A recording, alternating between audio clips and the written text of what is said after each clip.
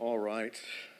If you are visiting Mercy, we are in the early stretch of the book of 1 Samuel. And just to bring you up to speed a little bit about where we've come from, where we're going, the context is Ebenezer, which we just sang about, which literally means stone of help. But the Israelites went out to fight the Philistines, and they've lost. They've lost 4,000 men, and they come back. The elders ask, why has the Lord defeated us?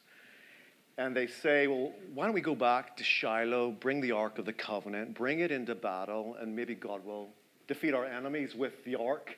So they get the Ark, they bring it from Shiloh, bring it to Ebenezer. They bring it into where the people are, and there's this mighty shout, and the Philistines can actually hear the shout. And it instills great fear within the Philistines. And the Philistines, as we'll see, they'll have a little pep talk. And they say, let's fight like men. Let's not fear too much. Israelites and the Philistines fight again with the ark present. Instead of losing 4,000 men this time, they lose 30,000. The ark is captured. Eli's sons, Hophni and Phinehas, are dead. And a man from Benjamin flees the field of battle, runs back to Shiloh, tells Eli, who is blind at this point, that 30,000 people have died. Your sons are dead. Hophni and Phinehas are dead, and the Ark of the Covenant has been captured. And once he hears the Ark of the Covenant has been captured, he keels over backwards, breaks his neck, and he is dead. And if you remember from, must have been a couple of weeks ago in 1 Samuel chapter 2, this is the fulfillment of the Lord's word. The Lord promises that the house of Eli will come to an end. Sons are dead, Eli's dead, and that's where we're at. The Ark has been captured. And this brings us geographically from Ebenezer to Ashdod. Ashdod is a city in Philistia, and this is where we pick up our reading, very long reading this morning, and so long, in fact, that there's only half a page for notes to be taken. But pay attention. This is a weird passage. It will seem really foreign to us. There's golden mice. There's all sorts of strange stuff going on, but pay attention because, as you will see, it is eminently practical and relevant to where we are today, as is all of God's word. So here, the reading of the Lord's word. 1 Samuel 5:1, 7, chapter 7, verse 2. When the Philistines captured the ark of God, they brought it from Ebenezer to Ashdod. Then the Philistines took the ark of God and brought it into the house of Dagon and set it up beside Dagon.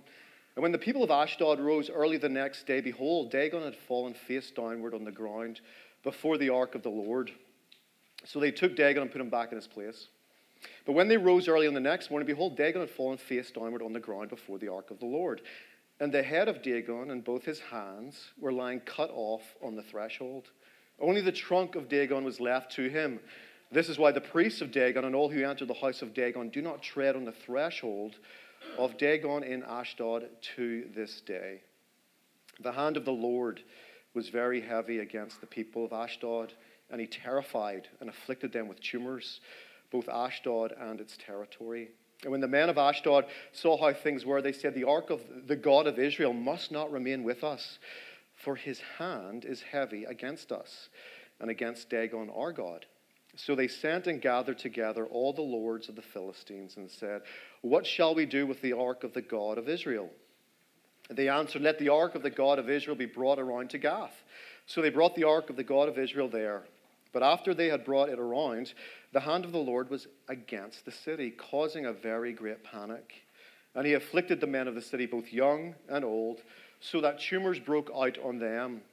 So they sent the ark of God to Ekron. But as soon as the ark of God came to Ekron, the people of Ekron cried out, they have brought around to us the ark of the God of Israel to kill us and our people.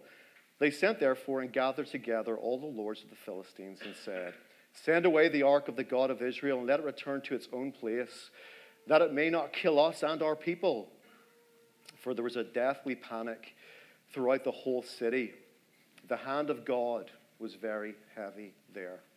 The men who did not die were struck with tumors, and the cry of the city went up to heaven. The ark of the Lord was in the country of the Philistines 7 months. And the Philistines called for the priests and the diviners and said, what shall we do with the ark of the Lord? Tell us with what we shall send it to its place. They said, if you send away the ark of the God of Israel, do not send it empty, but by all means return him with a guilt offering. Then you will be healed, and it will be known to you why his hand does not turn away from you." And they said, "What is the guilt offering that we shall return to him?" They answered, 5 golden tumors and 5 golden mice, according to the number of the lords of the Philistines. For the same plague was on all of you and on your lords. So you must make images of your tumors and images of your mice that ravage the land, and give glory to the God of Israel. Perhaps he will lighten his hand off you and your gods and your land. Why should you harden your hearts as the Egyptians? And Pharaoh hardened their hearts. After he had dealt severely with them, did they not send the people away, and they departed? Now then, take and prepare a new cart and 2 milk cows on which there has never come a yoke, and yoke the cows to the cart. But take their calves home away from them, and take the ark of the Lord, and place it on the cart, and put in a box at its side the figures of gold, which you are returning to him as a guilt offering. Then send it off and let it go its way, and watch. If it goes up on the way to its own land, to Beth Shemesh, then it is he who has done this great harm. But if not, then we shall know that it is not his hand that struck us. It happened to us by coincidence. The men did so, and took 2 milk cows and yoked them to the cart, and shut up their calves at home. And they put the ark of the Lord on the cart, and the box with the golden mice, and the images of their tumors. And the cows went straight in the direction of Beth Shemesh, along one highway, lowing as they went. They turned neither to the right nor to the left, and the lords of the Philistines went after them as far as the border of Beth Shemesh. Now the people of Beth Shemesh were reaping their wheat harvest in the valley, and when they lifted up their eyes and saw the ark, they rejoiced to see it. The cart came into the field of Joshua of Beth Shemesh and stopped there. A great stone was there, and they split up the wood of the cart and offered the cows as a burnt offering to the Lord. And the Levites took down the ark of the Lord, and the box was beside it, in which there were golden figures, and set them upon the great stone. And the men of Beth Shemesh offered burnt offerings and sacrifices on that day to the Lord.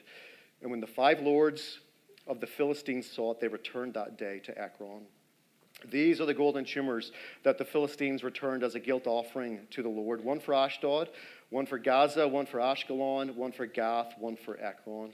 And the golden mice, according to the number of all the cities of all the Philistines belonging to the 5 lords, both fortified cities and unwalled villages. The great stone beside which they set down the ark of the Lord is a witness to this day in the field of Joshua of Beth Shemesh. And he struck some of the men of Beth Shemesh, because they looked upon the ark of the Lord. He struck 70 men of them, and the people mourned because the Lord had struck the people with a great blow. Then the men of Beth Shemesh said, "Who is able to stand before the Lord, this holy God? And to whom shall he go up away from us?" So they sent messengers to the inhabitants of Kiriath Jearim, saying, "The Philistines have returned the ark of the Lord. Come down and take it up to you." And the men of Kiriath Jearim came and took up the ark of the Lord, and brought to the house of Abinadab on the hill. And they consecrated his son Eleazar to have charge of the ark of the Lord. From the day that the ark was lodged at Kiriath Jearim, a long time passed, some 20 years, and all the house of Israel lamented after the Lord. Let's pray.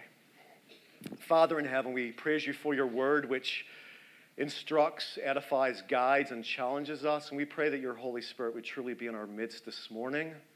We pray, Lord, for those who are heavy-hearted and downcast, that your word would be to them a great encouragement. For those, Lord, that are lifeless and just feel lethargic, we pray that your word would enliven them, drawing their eyes to the Son, to Jesus Christ, their Redeemer. In all things, Lord, may your word not return void. May it equip us, may it edify us, and may it draw us to worship. We pray these things in Christ's name. Amen. Okay, a long passage. And the first point that I want to look at this morning is the weakness of idols. The weakness of idols. In these first 5 verses, we read that the Ark of the Covenant, which is a really small thing, we tend to think it's this massive thing because we've been raised on Raiders of the Lost Ark, which just seems this imposing device. Well, it's really 4 feet long, 2 feet high, 2 feet broad. So it's a box. It's really not that large.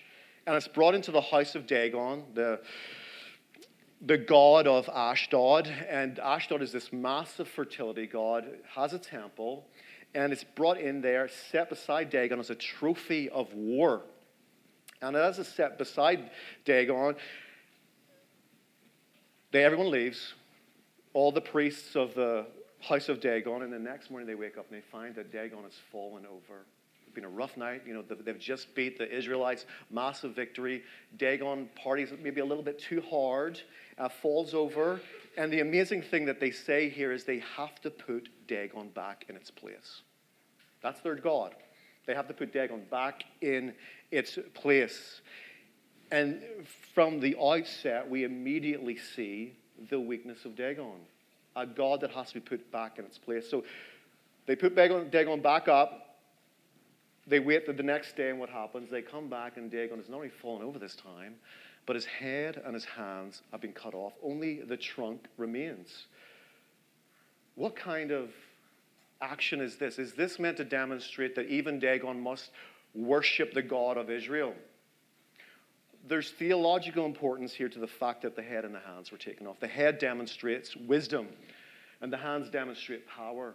And what is being demonstrated here in this second falling over of Dagon is that your God, your idol, Dagon, has neither wisdom to guide you, nor does he have the power to provide and protect and to steer you in the right direction. And we may hear this and think, okay, fertility gods, the god of grain, this is just some weird stuff that we're modern Christians. We deal with science and facts. This just seems like a bygone era that's living in superstitious land. One of the things I want us to just get from the outset is that idolatry may come in different shapes and sizes, may arrive at us in different periods of time, but the key that we have to remember is that idolatry, or the heart of idolatry, is always the heart. The heart of idolatry is always the heart, and we are no less susceptible to idolatry today as they were back then. So let me just give a few quotes from some folks that get to the point a little bit more succinctly. Martin Luther said, in speaking about idolatry, speaking about the idols of our hearts, he says, to have a God is nothing else than to trust and believe in that one with your whole heart. To have a God, as you can well imagine, does not mean to grasp him with your fingers, or to put him into a purse, or to shut him up in a box. Rather, you lay hold of God when your heart grasps him and clings to him. Luther's making the point that all idolatry involves your heart. In the Heidelberg Catechism, question 95, it asks, what is idolatry? What is idolatry? And the answer comes back, idolatry is having or inventing something in which one trusts in place of or alongside of the only true God who has revealed himself in the Word. What the Heidelberg Catechism and Luther are getting at is anything that captures your heart, that draws all of your affection, all of your desires away from God is your idol. Sinclair Ferguson, my old minister, would say, if you really want to diagnose what your idol is, he asks the question, what is that one thing you think about when you have nothing else to think about? What is that one thing you think about when you have nothing else to think about? Where does your mind just naturally wander towards? That's your idol. Is it security? Is it the beach house, the mountain house? Is it your kids? Is it athletics? Is it sex? Whatever that is, that's your idol. And what David Foster Wallace gets at, David Foster Wallace, I'm not sure if he was a believer or not, he's the author of Infinite Jest. He writes, and he makes this a little bit more concrete. He brings it down to our level a little bit more. And in his 2005 Kenyon College commencement address, he's basically trying to get the college students to think about what is true education? What is a real education? And so he's been going on and giving just little nuggets of wisdom, and then he gets to the heart of his commencement address. And this is what he says. I submit, true freedom of a real education is learning how to be well adjusted. You get to consciously what to decide what has meaning and what doesn't.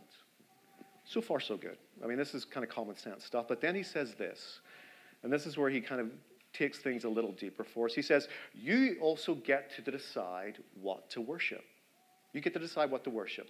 Because here's something else that's weird but true. In the day-to-day trenches of adult life, there is actually no such thing as atheism. There is no such thing as not worshiping. Everybody worships. The only choice we get is what to worship. And the compelling reason for maybe choosing some sort of God or spiritual type thing or worship, be it Jesus Christ or Allah, be it Yahweh or the Wiccan Mother Goddess or the Four Noble Truths or some inviolable set of ethical principles, this is the line, is that pretty much anything else you worship will eat you alive. Anything else you worship will eat you alive. If you worship money and things, if they are where you tap real meaning in life, then you will never have enough. Never feel you have enough. It's the truth. Worship your body and beauty and sexual allure, and you will always feel ugly. And when time and age start showing, you will die a million deaths before they finally grieve you. Worship power, you will end up feeling weak and afraid, and you'll never ever have more power over others, and you will need this power to numb you to your own fear. Worship your intellect. Being seen as smart, you will end up feeling stupid, a fraud, always on the verge of being found out. But the insidious thing about these forms of worship is not that they're evil or sinful. It's just that they're unconscious. They're default settings. They're the kind of worship you just gradually slip into day after day, getting more and more selective about what you see and how you measure value, without ever being fully aware that that's what you're doing. He makes some really interesting points. And in so many ways, he's tracking right there with the Christian tradition of Scripture. We are created to worship. The question is, what do you worship? And if you worship the wrong thing, as David Foster Wallace says, anything else that you worship except for God will eat you alive inside. And these idols come from so many different areas. And if you'll bear with me, I want to give you two Latin terms. And you're probably thinking, I can't even understand you speaking English. Now you're going to give us Latin. St. Augustine, one of the great church fathers, gets at the heart of what worship is, at the heart of what love is. And he introduces two key ideas. You can love in two particular ways. The first way is frui, F-R-U-I, that's the Latin term. Not frui, but frui, and that is a love that only goes to God. That goes to the Creator. Then there's a second way of loving, and that's the uti love, U-T-I, and that is love of created things. What Augustine says is, when those two loves get disordered, and you love created things in such a way that you only are supposed to love God, then that thing becomes your idol. You are being built by God to worship him with a frui, an ultimate kind of love. That's to be your first love. But when your first love, God, gets replaced by secondary loves, whether it be your spouse, your kids, your job, your athletic team, whatever it is, that ends up becoming your slave master. It becomes your, and these things don't have to be bad. Idols don't actually have to be a bad thing. They become idols whenever you put them in that primary place of affection. So what does all this mean? It means that anything that's created cannot fulfill your desires. Anything which is created cannot ultimately satisfy you. Only loving God with that primary, frui kind of love will bring you satisfaction. The key is in the ordering. You love God first, wholeheartedly, and the beauty of this is then you can actually love those created things well. The problem for us is we have expected a spouse, a child, a job to fulfill our ultimate satisfaction. And whenever we live that way, what ends up happening, they are expected to bear all the burden that only God can bear. And so we end up crushing them or smothering them, exhausting them. And in a strange and very sad kind of way, that misshapen, disordered love, to quote David Foster Wallace, will end up eating us alive. See, this is the problem with Dagon. He cannot provide ultimate satisfaction. When God takes his head and his hands from Dagon, he's showing the Philistines and us today, your idols can't satisfy you. They can't provide wisdom for you. An idol without a head, an idol without hands, is no good. And all the things and the people that we invest our ultimate love in, our primary love, will end up eventually falling face down and before God. And Psalm 81 really gets at this. in verses 9 through 10, it captures the sense of idolatry on the one side, but also the absolutely glorious sufficiency of God on the other. Psalm 81, verses 9 through 10 reads this: "There shall be no strange God among you.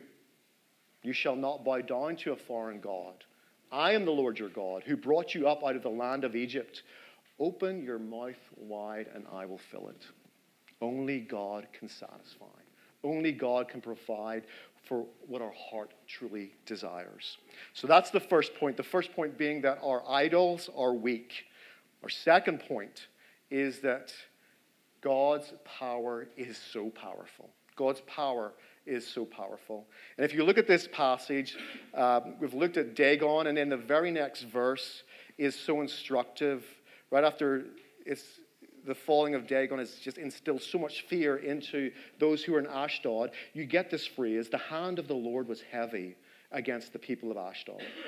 And I will return to this phrase because it's so important, because if you were listening to me and you're able to understand what I was saying, there's this theme that just recurs. The hand of the Lord, the hand of the Lord, the hand of the Lord. What's that about? This heavy hand of the Lord. We'll return to that in a minute, but it's important to see what's going on here. Ashdod is afflicted. Dagon is being destroyed. The tumors break out through mice. It's some kind of bubonic plague. And the people of Ashdod come together and say, "We've got to get this thing out of here." So they pass it on to Gath. Same thing happens. Tumors break out. People are afflicted in the vicinity. And what the people at Gath do, they send it on to Ekron. So we go and send it. If this was to be going like from Richardson to Garland back over to Preston Hollow, it's people just getting rid of this thing. It's hot potato with the Ark of the Covenant. And nobody wants it because it's creating so much destruction in its path. And what they end up doing in Ekron, when it finally gets to Ekron, is they finally say, "Okay, we've got to get this thing back to the Israelites. It's wiping out our people." So they say in verse 10 of chapter 6, "Let's strap this thing to a cart. We'll give the golden mice, golden tumors in a box. We'll set alongside. We'll give 2 mother cows who have just given birth. And if this is truly of the hand of the Lord, it will go straight to Beth Shemesh. But if nature takes its course, those mother cows are going to come back to want to nurse." So they strap the 2 cows to the cart. They set it off. And what's amazing is those cows make a beeline for Beth Shemesh. This is like the best road trip ever for these. The baby cows are at home, calves, and it goes straight into the field of Joshua. And as Scripture says so poetically, they went lowing. They went lowing. They are fully content. So the cart arrives in the field of Joshua in Israelite vicinity. And you would think, okay, it's home. Everything's going to be back to normal. Here's the happy ending. And what ends up happening? God has just struck down the Israelites via the Philistines, 34,000. The Ark of the Covenant has just made this zigzag trek across the cities of Philistia. It comes home, and what ends up happening is that 70 people of Israel are struck down. Why? I mean, the impression we get is this God is unpredictable. He's wiping out everyone. He's dangerous. He cannot be controlled. And you would be right to think that. God is dangerous. God cannot be controlled. God isn't predictable. But what is it that goes on here? Was God just in striking down these 70 men? If we know our Scripture, we know that in Numbers 4, God gives instructions, very specific instructions about how the Ark of the Covenant was to be approached. And no one approaches the Ark of the Covenant according to God's delineation. And we will see this later in 2 Samuel chapter 6. It's a passage that is more familiar with us. David is eventually king. He says, okay, we've got to get this ark back up to Jerusalem from Kiryat Jearim. And what ends up happening? This ark is going up to Jerusalem, and Uzzah sees the shifting in the cart, reaches out his hand to touch the ark, and he's struck down immediately. What we see is the glory of God cannot be controlled. But what the glory of God demands from us is that we must approach God on God's terms. We must approach God on God's terms. And this brings us back to this idea of the heavy hand of God. The heavy hand of God is in other words, it's shorthand for the glory of God. When you read about the hand of God or the heavy hand of God, see that as shorthand for God's glory. And this is a theme that runs right throughout this passage. Remember when the man from Benjamin runs back, tells Eli, 30,000 people have died, your sons, Hophni and Phinehas, are dead, and the Ark of the Covenant has been captured. And then Phinehas' wife hears about this in midstream childbirth and names her son Ichabod, right? Ichabod. The kabod aspect of that name means glory. The kabod aspect means glory. And when you read this theme of hand, we have to see that in the Hebrew, hand and glory are almost synonymous. Hand is kaved, glory is kavod, ikavod. Glory and heavy go together. And when we think about heaviness and glory going together, heaviness actually defines for us what glory actually is. God's glory is heavy.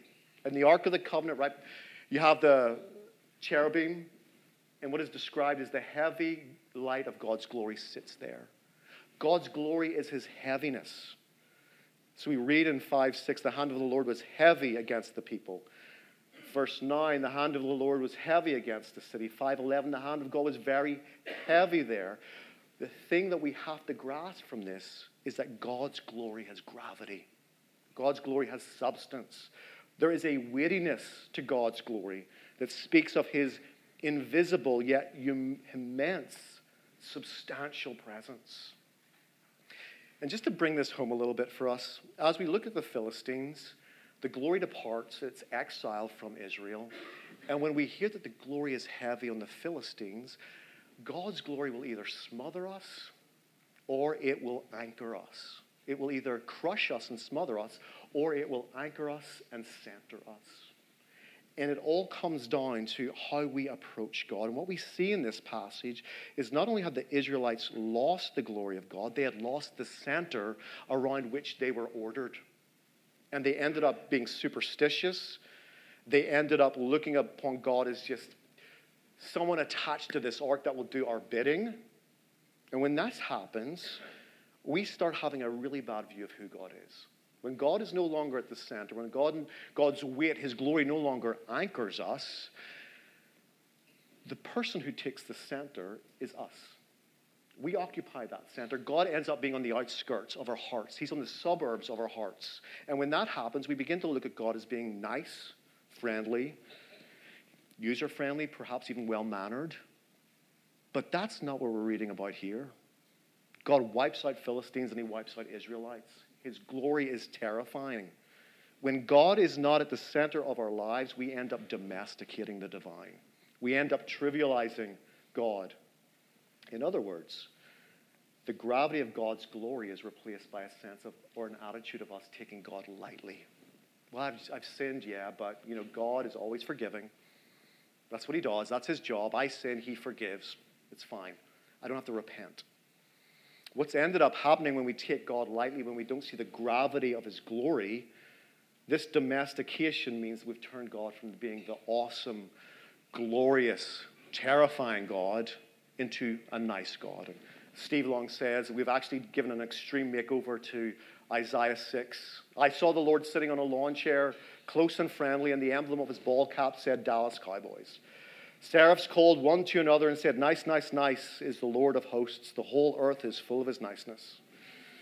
A little less crass, perhaps, is Dorothy Sayers in her wonderful book, The Greatest Drama Ever Staged. She says, "We have very efficiently pared the claws of the Lion of Judah, certified him meek and mild, and recommended him as a fitting household pet for pale curates and pious old ladies." And I had to throw this quote in because it's one of my favorites. From Annie Dillard's book, Teaching a Stone to Talk, she says, "On the whole, I do not find Christians outside of the catacombs sufficiently sensible of conditions. Does anyone have the foggiest idea what sort of power we so blithely invoke? Whereas I suspect, does no one believe a word of it? The churches are children playing on the floor with their chemistry sets, mixing up a batch of TNT to kill a Sunday morning. It is madness to wear ladies' straw hats and velvet hats to church. We should all be wearing crash helmets. Ushers should issue life preservers and signal flares.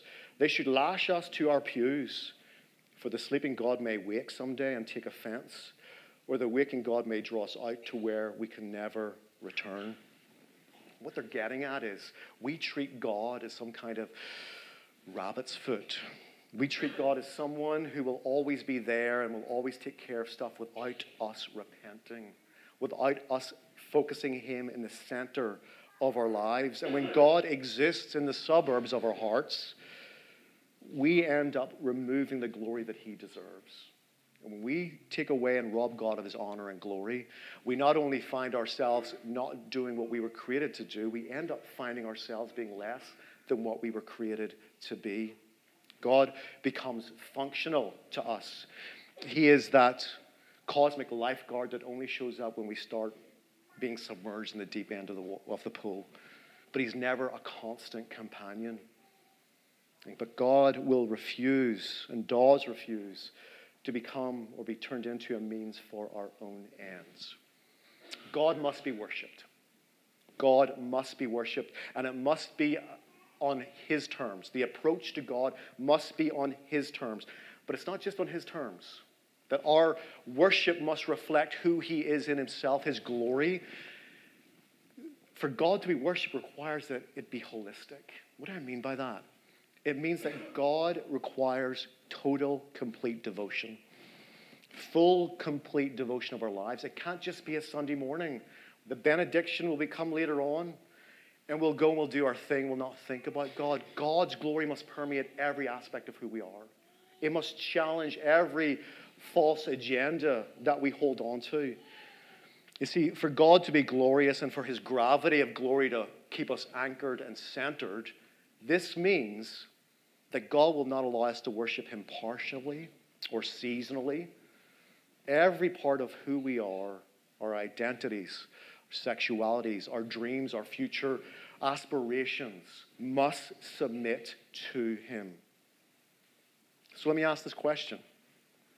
Is there any part of your life that you have not submitted to this glorious God? Is there any aspect to your life that you cannot bring to him in prayer? If I keep this hidden, don't bring it up with God. If I just don't bring it up, he'll not know about it. God's not our spouse. We can hide these kinds of things from our spouses and our children. We can't hide these things from God. God already knows every inch of your heart. Are your future plans featured into your communion with God? Does he receive everything from your heart? Every aspect? Do you bring everything to the Lord in prayer? This is where Romans 12:1 really hits us right between the eyes. Present your bodies as a living sacrifice. Worship is holistic. It's not just singing some songs. It's not confessing sins. It's not listening to some Irish guy preaching from the Bible. It invades every aspect of who you are. Otherwise, it's not worship.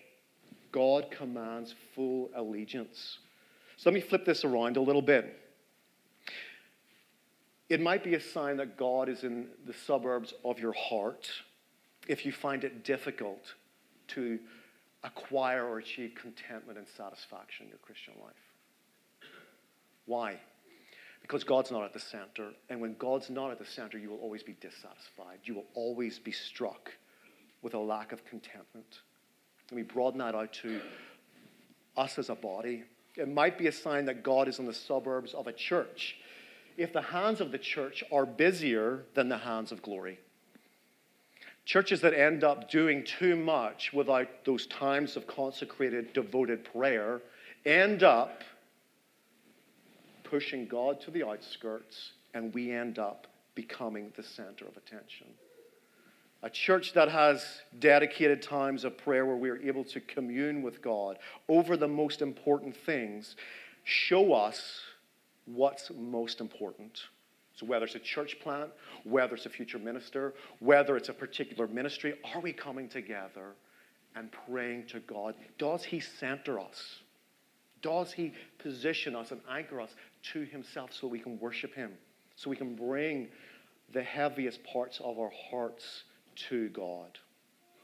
We not only render God nice and quaint and put him outside of our heart's zip code, but some of us may think, well, if I allow him to come close to the center of who I am, he's going to do what he did to the Philistines and the Israelites. I mean, he's unpredictable. He's just going to zap me. Or worse, he may take me to some place I don't want to go to, or have me marry some person I don't want to marry, or something that I don't want to do. If I let God get too close, he's going to do things that I just don't want to happen in my life. I have a plan for my life. I have a trajectory. In 10 years, it's going to be this. 15, it's going to be this. 20, this. That's not how God operates. We have to remember, for God to be God in our lives, he commands everything. Everything. You cannot hide anything from God. And for God to come close to a believer who submits all their heart, it's not going to be a posture of fear. It's going to be a posture of rest, of reposing, of joy, of contentment. And then finally, how do we stand? How do we approach such an awesome, unpredictable, terrifying God like this? See, idols have no hands. Dagon has no hands. Yet God's hands seem to be too heavy for us. So how do we come near to this God? And this is the big question, right, that is asked at the end of this passage in 1 Samuel 6, verse 20. Then the man of Beth Shemesh said, who is able to stand before the Lord, this holy God? Who is able to stand before the Lord? And David asks the very same question in Psalm 24. Who shall ascend the hill of the Lord? And who shall stand in his holy place? And what's the answer? He who has clean hands and a pure heart. The only person that can stand before this, the heavy hands of God's glory, is he who has clean hands and a pure heart. And there's only one person who has perfectly clean hands and a perfectly pure heart. And that is your elder brother, Jesus Christ. And the amazing thing about this is that Christ's nail-pierced hands don't just redeem you, they carry you. They bring you into the Father's presence, stand you up, clean your hands, purify your heart so that you can now be centered and anchored to this glorious God without fear. Whatever haunts you from your past, whatever sin that you have committed that keeps you up at night, that gives you the deepest sense of regret, the nail-pierced hands of Jesus Christ takes that away. It takes that away. It allows you to stand with pure innocence, not on your own merits, not on your own doing, not on all the scrubbing and cleansing that you do, performance-based lifestyle, because Christ does it. The way that we're able to stand and approach this kind of amazing God is because of Jesus Christ. Why would you not want God at the center of your life? Why would you not want to give everything over to him? To have the gravity of his glory, the gravity of his grace just hold you, fix you in place. Why would you not want to worship this kind of God that's done so much and that blesses you with so much? And the beautiful thing about this is that these hands that are nail-pierced not only redeem us, carry us, and clean us, but they also give to us. So in a few minutes, we're going to come to this table, and this God of grace, this God of glory is going to feed you. He's going to strengthen you, because he will not leave you alone. He wants you to be like his son, and he wants you to be in his presence, and he wants to be center of your life, because that's the best thing for you.